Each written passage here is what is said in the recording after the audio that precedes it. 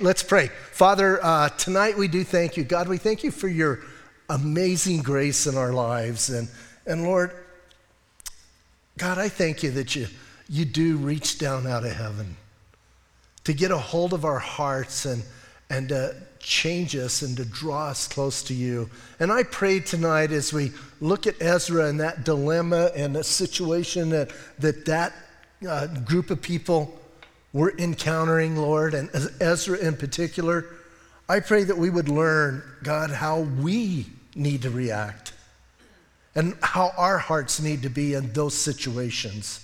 Whether we're Ezra, whether we're one of the people, whether we're somebody who's just really messing up like some of them were, God, I pray once again that you would just speak to us, and we're all someplace in that group.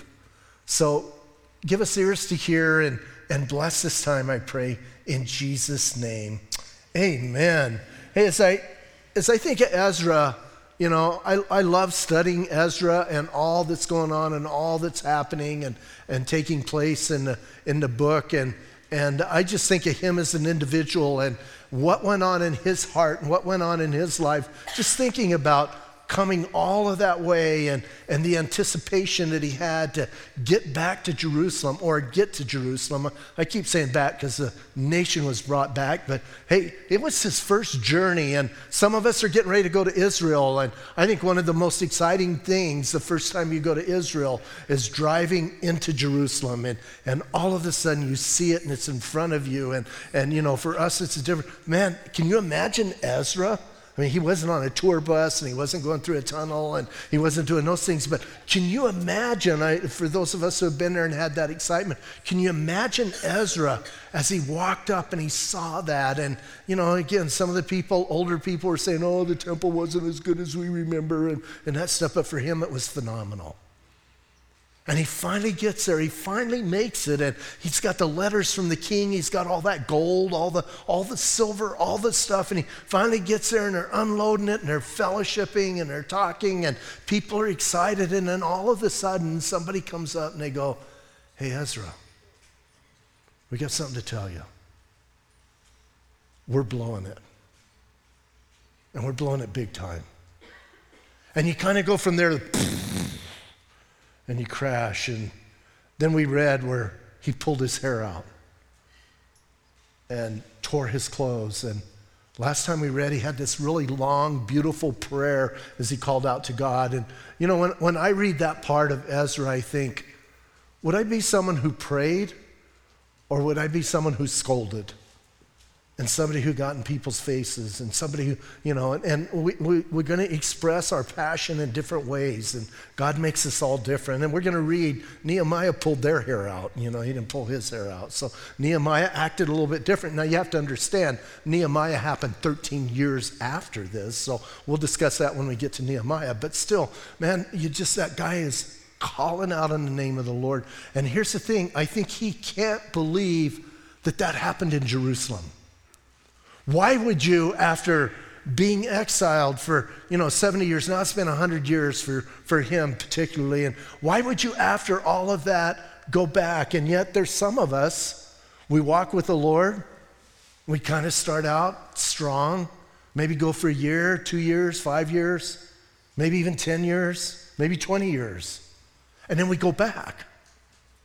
And we see these people going back, and Ezra's heart is broken. He cannot believe that's happening because that was the part of the reason they were put into exile. So he calls on the name of the Lord, and here's what blows my mind. Ezra gets on his face before God, and that drew others to him. He didn't preach at him. He didn't preach to him.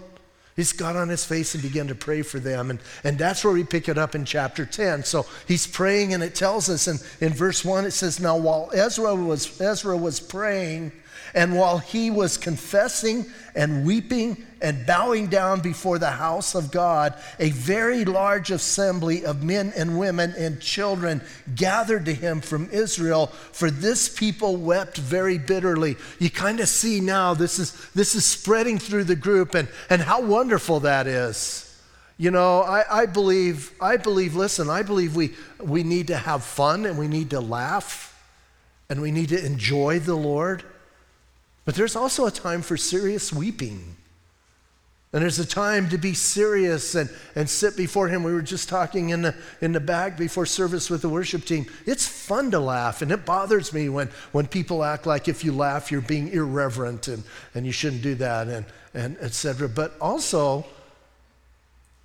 if we're someone who we love to laugh, we should also be people who it's okay to weep, especially over sin. And especially over sin in the church.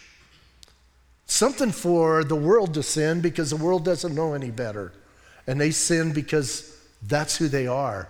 But in the church, when was the last time maybe you heard something about somebody or whatever and you just sat down and wept for them? And you were overwhelmed with that sense of sorrow for that person and what they're doing with their life rather than telling somebody else or getting on the prayer chain that sometimes we call gossip chains, prayer chains. And we have to tell everybody, when was the last time you just wept because that person was broken in sin? When was the last time when some national Christian figure did something and you just sat down and you wept because that's happening? That's what Ezra did. And as Ezra wept, look at, man, all these people started gathering there and they're weeping together. They're brokenhearted over sin. We can get brokenhearted over a lot of things, but I think if we're really gut honest, we don't get that brokenhearted over sin. And that should be the thing that really breaks our heart, our sin and other sin. So I see this, man. To me, this is an incredible move of the Spirit. And then verse 2 lets us know, and Shechaniah, the son of Jehiel, one of the sons of Elam, spoke up and said to Ezra, "We have trespassed against our God and have taken pagan wives from the people of the land." Now you can read later on, you can read in verse 26, his family was doing this. His family was involved. Not him personally, but notice he says we. And he's including himself in. And Ezra did that throughout his prayer. He didn't say you, he says we, and he says we've done this. And then here's what I love. Here's what we've done. And then look at the end of verse 2. I love the end of that. Yet now there is hope in Israel in spite of this. You see, you and I need to understand something. Sin is ugly. Sin is destructive.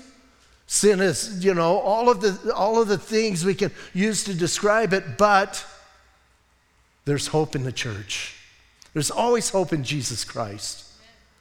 And we need to cling to that. And I think especially when we're sinning, we need to cling to the idea there's hope in Jesus. And he can restore me, he can change me, he can fix me, he can do this. So you gotta love this Shechaniah guy.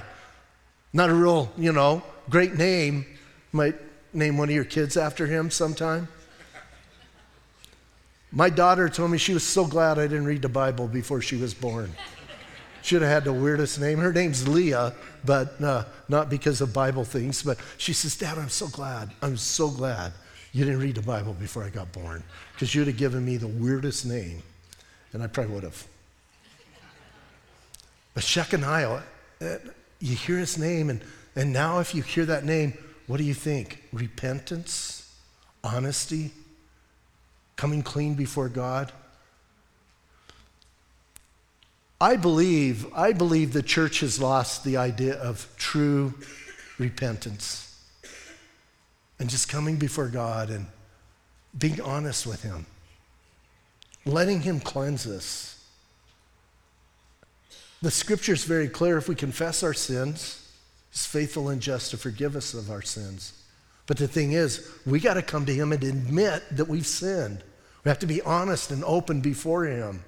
And then it says he'll cleanse us from all unrighteousness. So now we're back to that hope. And here's Shechaniah. He's coming and he's going, look what we've done. Look at what's happened. And he says, man, we've taken pagan wives, but there's hope in Israel. Why was he seeing hope? Here's what I think he's visually seeing. He's seeing a broken man before God, weeping before God because of the sin of the people. And he knows now there's hope. People aren't celebrating, they're not dancing, they're not rejoicing. Here's a broken man for the sin of the people. And here's what Shechaniah sees. Man, we have done this thing. He's not making excuses. He's not trying to clean it up. He's not trying to whitewash it. He's not trying to fix it. He's just saying, hey, we've done it, but now there's hope in Israel. And what is the hope of Israel? God. And so he lays that out. I love it. And then he comes up with a plan. In verse 3, now therefore, let us make a covenant with our God to put away all these wives and those who have been born to them according to the advice of my master and of those who tremble at the commandments of God, and let it be done according to the law. Arise, for this matter is your responsibility, and we also are with you. Be of good courage and do it. So, here's what it gets confusing. In verse 3, you have, it's definitely Shechaniah talking. And then verse 4, we're not sure who's talking. Is that Shechaniah? Is that Ezra? Who exactly is speaking? And, even the scholars, the brilliant guys that know all of the Hebrew and all of the grammar and everything, they're going, I don't know which one's really talking at that point. And sometimes here's what happens. We get lost in that. Who cares who's talking? That's what I think. I don't care who's talking. Here's what they're saying. Shechaniah says, let's make a covenant before our God and let's do this. Let's take care of this. And then they say, hey, let's arise. Let's get going on it. It's one thing to talk about it that we're learning in James, right? It's one thing to talk about it. It's a whole nother thing to do it. And let's get up and do it. Now, we got to think about, here's the dilemma. This is an intense situation. You have a group of people, we're going to learn in a moment, it's about 115, maybe 120 men who have taken foreign wives. And you're thinking, that's not that many. And here's generally what we do. Well, that's not that bad. Yes, it is. If one was doing it, it's bad. Why do we try and fix things? And here's what I love. They're not fixing it. But here's the dilemma. We got to get rid of these women. Well, how do you get rid of those women? They're somebody's wife. They have kids. How are we going to fix this? And I have to be really frank. I think this part of Ezra, in my opinion, is pretty messed up. I know that Malachi, the Italian prophet, here's what I know. He writes, God hates divorce. We're going to read him, and we're going to start him next week. And we'll go to Nehemiah. But listen, here's what they're saying. We've got to get together, and we've got to figure this thing out. What are we going to do about these foreign wives involved? Now, once again, I want to clarify if you're kind of just coming for the first time tonight or whatever. It's not a racial thing. It's not an ethnic thing. It's none of those things. It's the idea that if Israeli men or women married a foreigner, they would pull them away from their God, just like today, if a believer marries an unbeliever. It always cracks me up when they go, well, I'm missionary dating. There's no such thing. If you're missionary dating them, they're missionary dating you. You just need to know. And they're going to pull on you as hard as you're going to pull on them, and you got a war going on. So, it's the same thing. I believe strongly that people who are born again, believers in Jesus Christ, should not be unequally yoked with somebody who is not born again and not in love with Jesus. And we'll talk more about that. But that's what the issue is. So I just want to make it clear. It's not a racial thing. It's not an ethnic thing. It's not that God doesn't like certain people. It's that it's going to mess things up, and it's going to mess up mostly the people's lives. So they come together and they go, I know, let's make a covenant before our God, and let's take care of this thing, and let's take care of these women, and let's get those who tremble at the commandments of God. And right now, it's our responsibility, and let's rise up and take care of this, and let's be of good courage. Now, all of that sounds good, doesn't it? But I'm still thinking, how do we fix this? Here's how I would like it fixed. I would like those women to get converted. That's what I would like. I think that would be the ideal fix, right? Let's just get those ladies saved, and let's go on with life and get this fixed. And maybe amongst the group, maybe there were several who did get saved, and that's why we're only down to 110. Or some people say between 110. You can count the names at the end of the chapter if you want. But between 110 and 120 people. And so, man, So let's get this going. And then verse 5 tells us, then Ezra arose. You got to love this guy. And he made the leaders of the priests and the Levites and all Israel swear an oath that they would do according to this word. So they swore an oath. So everybody says, yes, we're going to fix this. Now, I like that. I like the church coming together. Let's just say it that way. It's great when you have a major issue and we're all going to be on the same page and we're going to take care of this. We're not going to fight about it. We're not going to decide what's sin and what's not sin. We're not going to try and fix it. We're going to believe God and we're going to go forward and we're going to take care of it. Doesn't that kind of excite you? Let's just believe God and let's go forward. And Ezra says, okay. So he calls the leaders together. He calls everybody together. And he goes, let's fix this. And people are going, yeah, let's fix it. Now, I'm not sure there's a perfect solution yet. And then Ezra, verse 6, rose up from before the house of God, and he went into the chamber of Jehohanan, the son of Eliashib. And when he came there, he ate no bread, drank no water, for he mourned because of the guilt of those from the captivity. So not only did he have the time of prayer and a time of weeping, now as they get ready to move forward on the issue, what does Ezra do? He goes in a complete fast, not just a fast from food. He went total fast. And once again, understand, he's not fasting so God will do something. That's called a hunger strike. I like to emphasize that. He's fasting to get in line with God. He's got to find out what is the heart of God in this issue and what is the mind of God in this issue. So he gets to the place where he can fast. And then verse 7 says, and they issued a proclamation throughout Judah and Jerusalem and to all the descendants of the captivity that they must gather at Jerusalem. Now, something you need to understand at this time with Ezra, or all of Israel, or Judah, if you will, but Israel, the whole land was 25 miles north and south and about 35 east and west. So it wasn't very big. It was really small when they came back. So now they sent out to everybody there and they go, we got to fix this thing. We got to get it together. And they sent it out, and verse 8 said, and that whoever would not come within 3 days, according to the instruction of the leaders and the elders, all of his property would be confiscated, and he himself would be separated from the assembly of those from the captivity. So here's the deal. Check this out. We're going to have a meeting. And this is one of those mandatory meetings. And if you don't come, we're going to take away your property. And worse than that, you're not going to be part of the community anymore. So it's kind of one of those things, you better clear your calendar and come, right? Kind of getting the idea that this was a serious time of gathering together and coming together. And again, I think it's something that we kind of lose in our day and age, about things that we're, obligated to do. We just sent out a meeting for Israel for the trip, and we said it's mandatory, and somebody wrote back and said, does that mean I have to come? And I'm thinking, get a dictionary. It's like,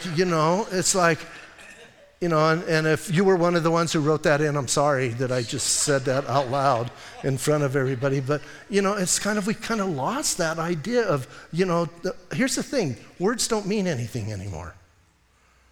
And here's what they said, if you don't come, you don't just lose all of your belongings and your possessions. You're out of the community. You're not part of Israel anymore. That's huge. So I'm kind of thinking everybody came. What do you think? I'm thinking everybody's going to show up, right? That's one of those times where, hey, I will get there and I will be part of that. And so it says in verse 9, so all the men of Judah and Benjamin gathered at Jerusalem. Don't you kind of like this idea? They're all coming together. And here's what I love about this situation. It's a difficult, hard situation.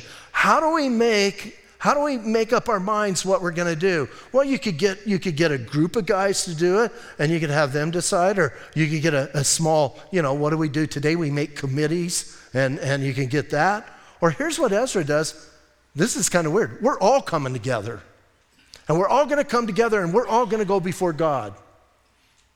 And we're going to be serious about seeking the Lord and his wisdom in this situation. So that's how we're going to handle it. And if you don't come, you get kicked out. So all the men, I love this, man. All the men are there, and it says they got there within 3 days in the middle of verse 9. And it was the 9th month, the 20th day of the month. And all the people sat in the open square of the house of God, trembling because of this matter and because of the heavy rain. So you need to know this is a rainy season. Actually, it was their 9th month. It's around December. It's sometime in December where they're gathered together and they're coming together. And if you've ever been to Israel, November, December, January is a rainy time, the heaviest rainy time, and it's cold. And so these guys are like, they're fearful of God, but they're also trembling because they're cold and they're getting rained on and they're trying to figure things out. So they got this huge dilemma. So I look at this and I think, how bad could it get? Like a lot of people today, if it's raining, you don't even come to church, and you have a building to get in. We have umbrellas, but we're going, it's raining, I'm not going to church. I'll watch it online. And so we tend to do that. And, I'm not picking on you, I'm just saying that happens. It cracks me up. In Florida, it rains all the time. I don't know why they call Florida the Sunshine State. By the way, I just have a big beef with that. Their sunshine is liquid sunshine because it rains there all the time. And it's, a friend of mine, Eric Souza, who's in Jacksonville, he says, it rains, people don't go to church. And I'm thinking, then they must never go to church because it rains all the time. Luckily, we're in Arizona, so it rains twice a year, so, we're good. But these guys are sitting in the rain, and they're shivering, they're cold, they're shivering because I think part of it is, what's going to happen? Because here's what I believe. I believe every person that showed up expecting for God to give them the answer of what they're supposed to do. And a lot of times, even when we pray, we're not really expecting God to answer us. We're just going through the motion of prayer. We need to expect to hear from the Lord. And so they're gathered there, and you kind of get that idea that it's cold and it's kind of nasty. Then Ezra, verse 10, then Ezra the priest stood up and said to them, you have transgressed and you have taken pagan wives, adding to the guilt of Israel. So he stands up and he says, here's our problem. We've taken foreign wives. And now you've added to everything we've done as a nation. So then it says, verse 11, now therefore make confession to the Lord God of your fathers, and do his will. Separate yourselves from the peoples of the land and from the pagan wives. So here's what they need to do. They need to get rid of their pagan wives. Now, something you and I need to understand. This is an area of Scripture. There's area of Scripture that just describe things, descriptive. And then there's areas of Scripture that are prescriptive, that tells us things to do. This is an area that's descriptive. You don't read this and from this draw a conclusion that that's the answer to your situation. They're just telling us what happened here. I want to make that clear. So you don't draw your whole theology around marriage and divorce and all of that from this. You got to use all of the Scripture and go different places, because here's what I know. God hates divorce. I don't care what color it is. I don't care what flavor you put on it, et cetera, et cetera. Now, listen, I'm not saying that to make people who have had divorces feel bad, because I know that's a horrible, horrible situation, and I know it's painful. And that's why God hates it. He doesn't like to see people hurt. He doesn't like to see people torn up. So I want to make that clear. But here's their answer for the situation. We have to get rid of these women. Now, again, I would pray that they wouldn't have to get rid of them, that they would be converted and things would go well, but it doesn't seem like that's happening. So we have to get rid of them. Now imagine you're sitting there, you're one of the 110 to 115 guys, and you have a wife and children. And here's what's been announced. You got to get rid of your wife. That's my wife. Well, I know, but you need to get rid of her. What does that look like? How does that feel for that individual?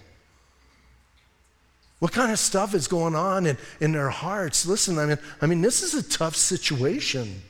And I think sometimes we read our Bibles and we go, okay, and we just kind of move on. And I want us to feel the pain here a little bit of what's happening to these individuals. And what about the wives? What's going to happen to me? I'm going to go back to my people? I don't know, I haven't been there. And so they have all of this dilemma. Kids are going to leave. So he says, this is what we need to do. Then verse 12 says, then all the assembly answered and said with a loud voice, yes, as you have said, we must do. Here's what they understand. That's the only way to resolve this situation. And again, I'm not saying that God told them to get a divorce, because if he hates divorce, he wouldn't tell them that. But that's the decision they came up with to handle this specific situation.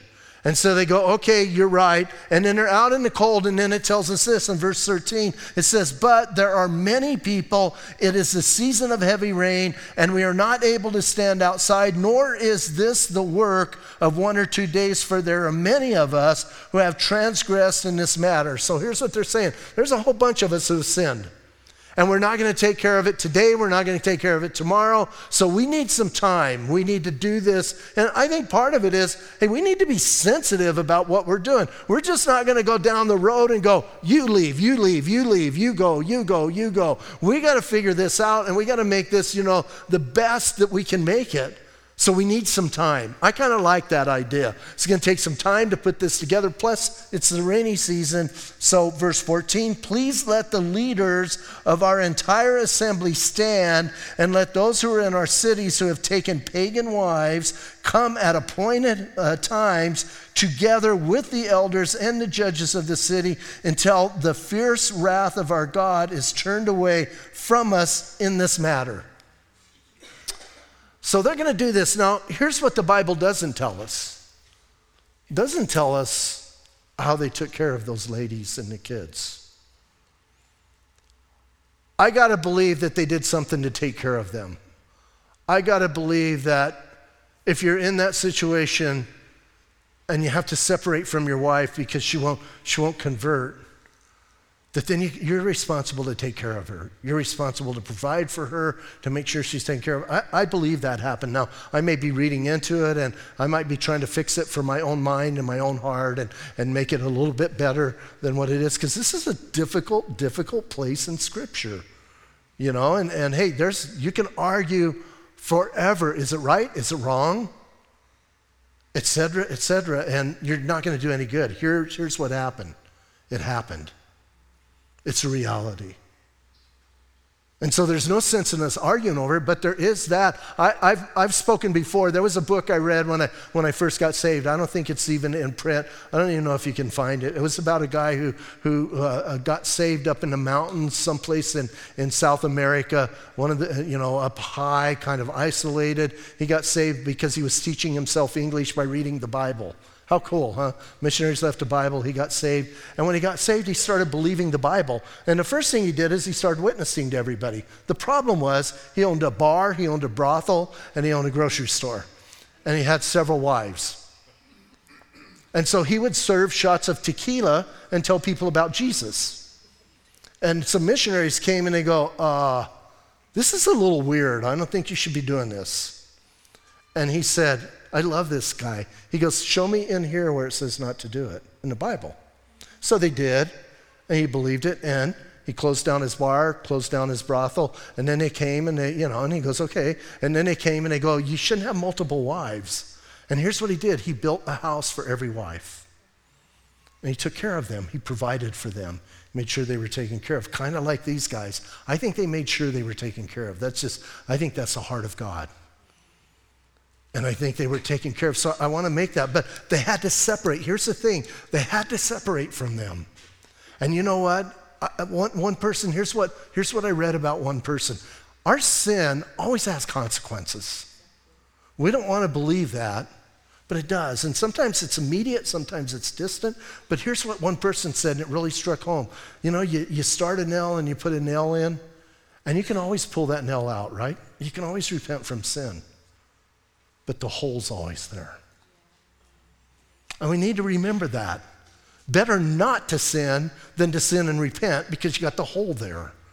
And you're going to have to, and that's what these guys are having to deal with. There's always going to be that hurt and that pain because of what they did. So they said that, and then it says, listen, in verse 14, again, I want to read that. But please let the leaders of the entire assembly stand, and let all those in our cities who have taken pagan wives come and at appointed times together with the elders and the judges of the cities until the fierce wrath of our God is turned away from us in this matter. Only Jonathan, the son of Asahel, and Jehaziah, the son of Tikvah, opposed this, and this guy, Meshullam, and Shabbathai, the Levite, gave them support. So here's what happened. 4 guys said, we don't like this. 2 guys got up and said, we don't like this. 4 other guys said, we don't like this. And here's what happened. Here's what kind of blows my mind. You got verse 15, and nothing else about it. It's like they opposed it, but it didn't do any good. And sometimes we want to defend our sin, don't we? Any of you guys ever try to justify and defend your sin? If you said no, you're doing it right now. We try to do that. We try to fix it. We try to clean it. We try to make it okay. So these guys are saying no, and that's all we hear from them. And then verse 14 says, then the descendants of the captivity did so, and Ezra the priest with certain heads of fathers and households were set apart by their fathers, households of each of them by name, and they sat down on the first day of the 10th month to examine the matter, and by the first day of the first month, they finished questioning all the men who had taken pagan wives. So it took about 3 months to go through this. That's good. Hey, when we deal with sin, I don't think we always need to rush through something. We need to take our time. We need to collect the facts. We need to think about things. And I'm thinking our own sin. We need to figure it out. Don't just rush through. Because sometimes we say, I'm sorry, I didn't mean to do it, when those are just empty words. But if you're taking the time and you're working through it and you're talking about it and you're thinking about it, hey, it's going to come to the light. So they did that. And again, about 3 months, and then verse 18 starts and says, and among the sons of the priests who had taken pagan wives, the following were found, the sons of Jeshua and the son of Josadak. And then it goes on. And from here to the end of the chapter, it's a bunch of names. And you can read the names and you can number them. I'm not going to try and, it's just like some people go, wait a minute, we're Calvary Chapel. We go verse by verse. That's why you're going to read it at home before you go to sleep. But no, I encourage you to read it, because here's the thing. I think when I don't read it, I do feel a little bit guilty, but I can't say those names any better than you guys. But here's what we need to know. The names are listed for this reason. Number 1, to make it real. These are real people. Number 2, because they sinned. Here's what blows my mind. Do you remember when we started Ezra? In chapter 2, there's a whole list of names of all the families that came back.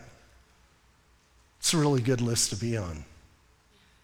Chapter 10, list of names, not a good list. Can you imagine your name being recorded forever because of your sin? Generation after generation reads that, and hopefully you do read it. Some of you will go, well, this is one generation, ain't going to read it. I'm not saying all those names. But they're real people, and they really sin. And again, you can read the names and go through them. But the verse 44 says this, after you go through all of those names, it says, verse 44 says, and all of these had taken pagan wives, and some of them had wives by whom they had children. And that's the bummer. And here's what I know in this situation. Everybody gets hurt. The wives get hurt. The men get hurt. By the way, there was 20-some priests and gatekeepers and singers, so people in ministry who had done that. That's a major bummer to me. So what do we learn from this? Well, I think number 1, I hope we learn, man, I want to keep short accounts of my sin, because I surely don't want to get written in the back of someone's book. I don't want my name going down that way. Number 2, when we bring things to the light, There's hope in Jesus Christ. Don't you love it? Here's what happened, man. They have been doing this for a couple decades. It's not brand new. It just got brought to Ezra's attention. Ezra got quiet before the Lord and still before the Lord. And it caused the people to come out. And then it caused this massive repentance to happen. And repentance is one of the greatest things we can do. It's freeing.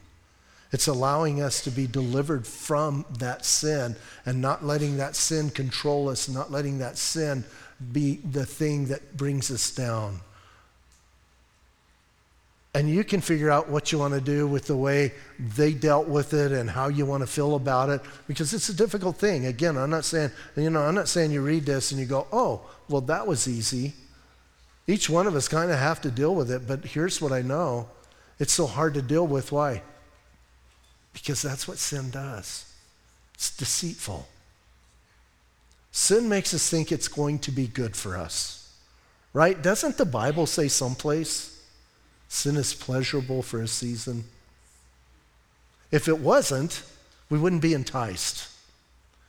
But it's deceitful and it draws us in, and then it causes nothing but chaos and destruction in our lives.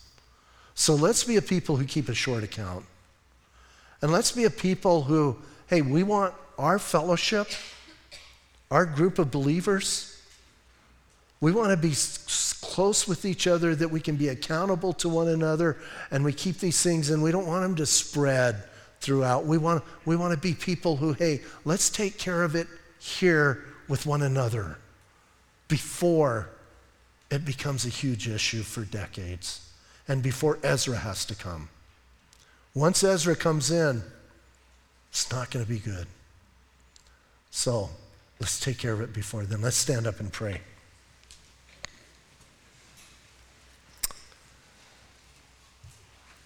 Father, I pray that tonight as we are here, and Lord, we read this, and it's one thing to read about stuff happening and what's going on.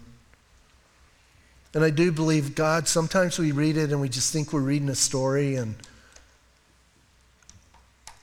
kind of just put it in that situation and just go through. But God, I pray that we would come to realize these are real people.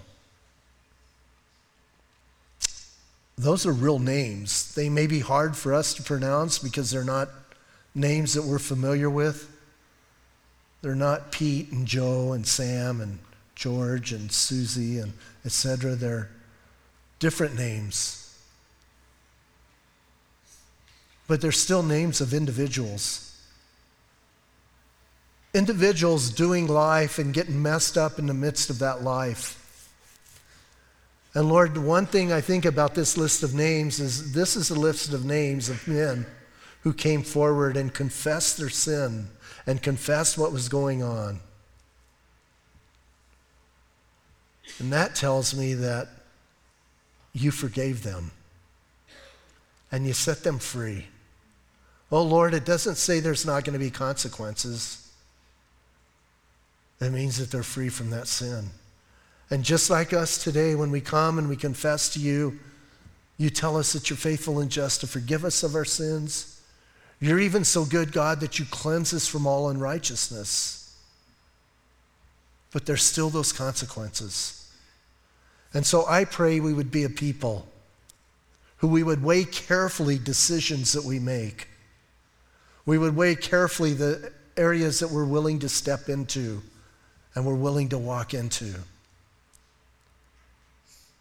And that, God, our lives would glorify you and exalt your name. And we pray these things in Jesus' name. Amen. Hey, tonight as we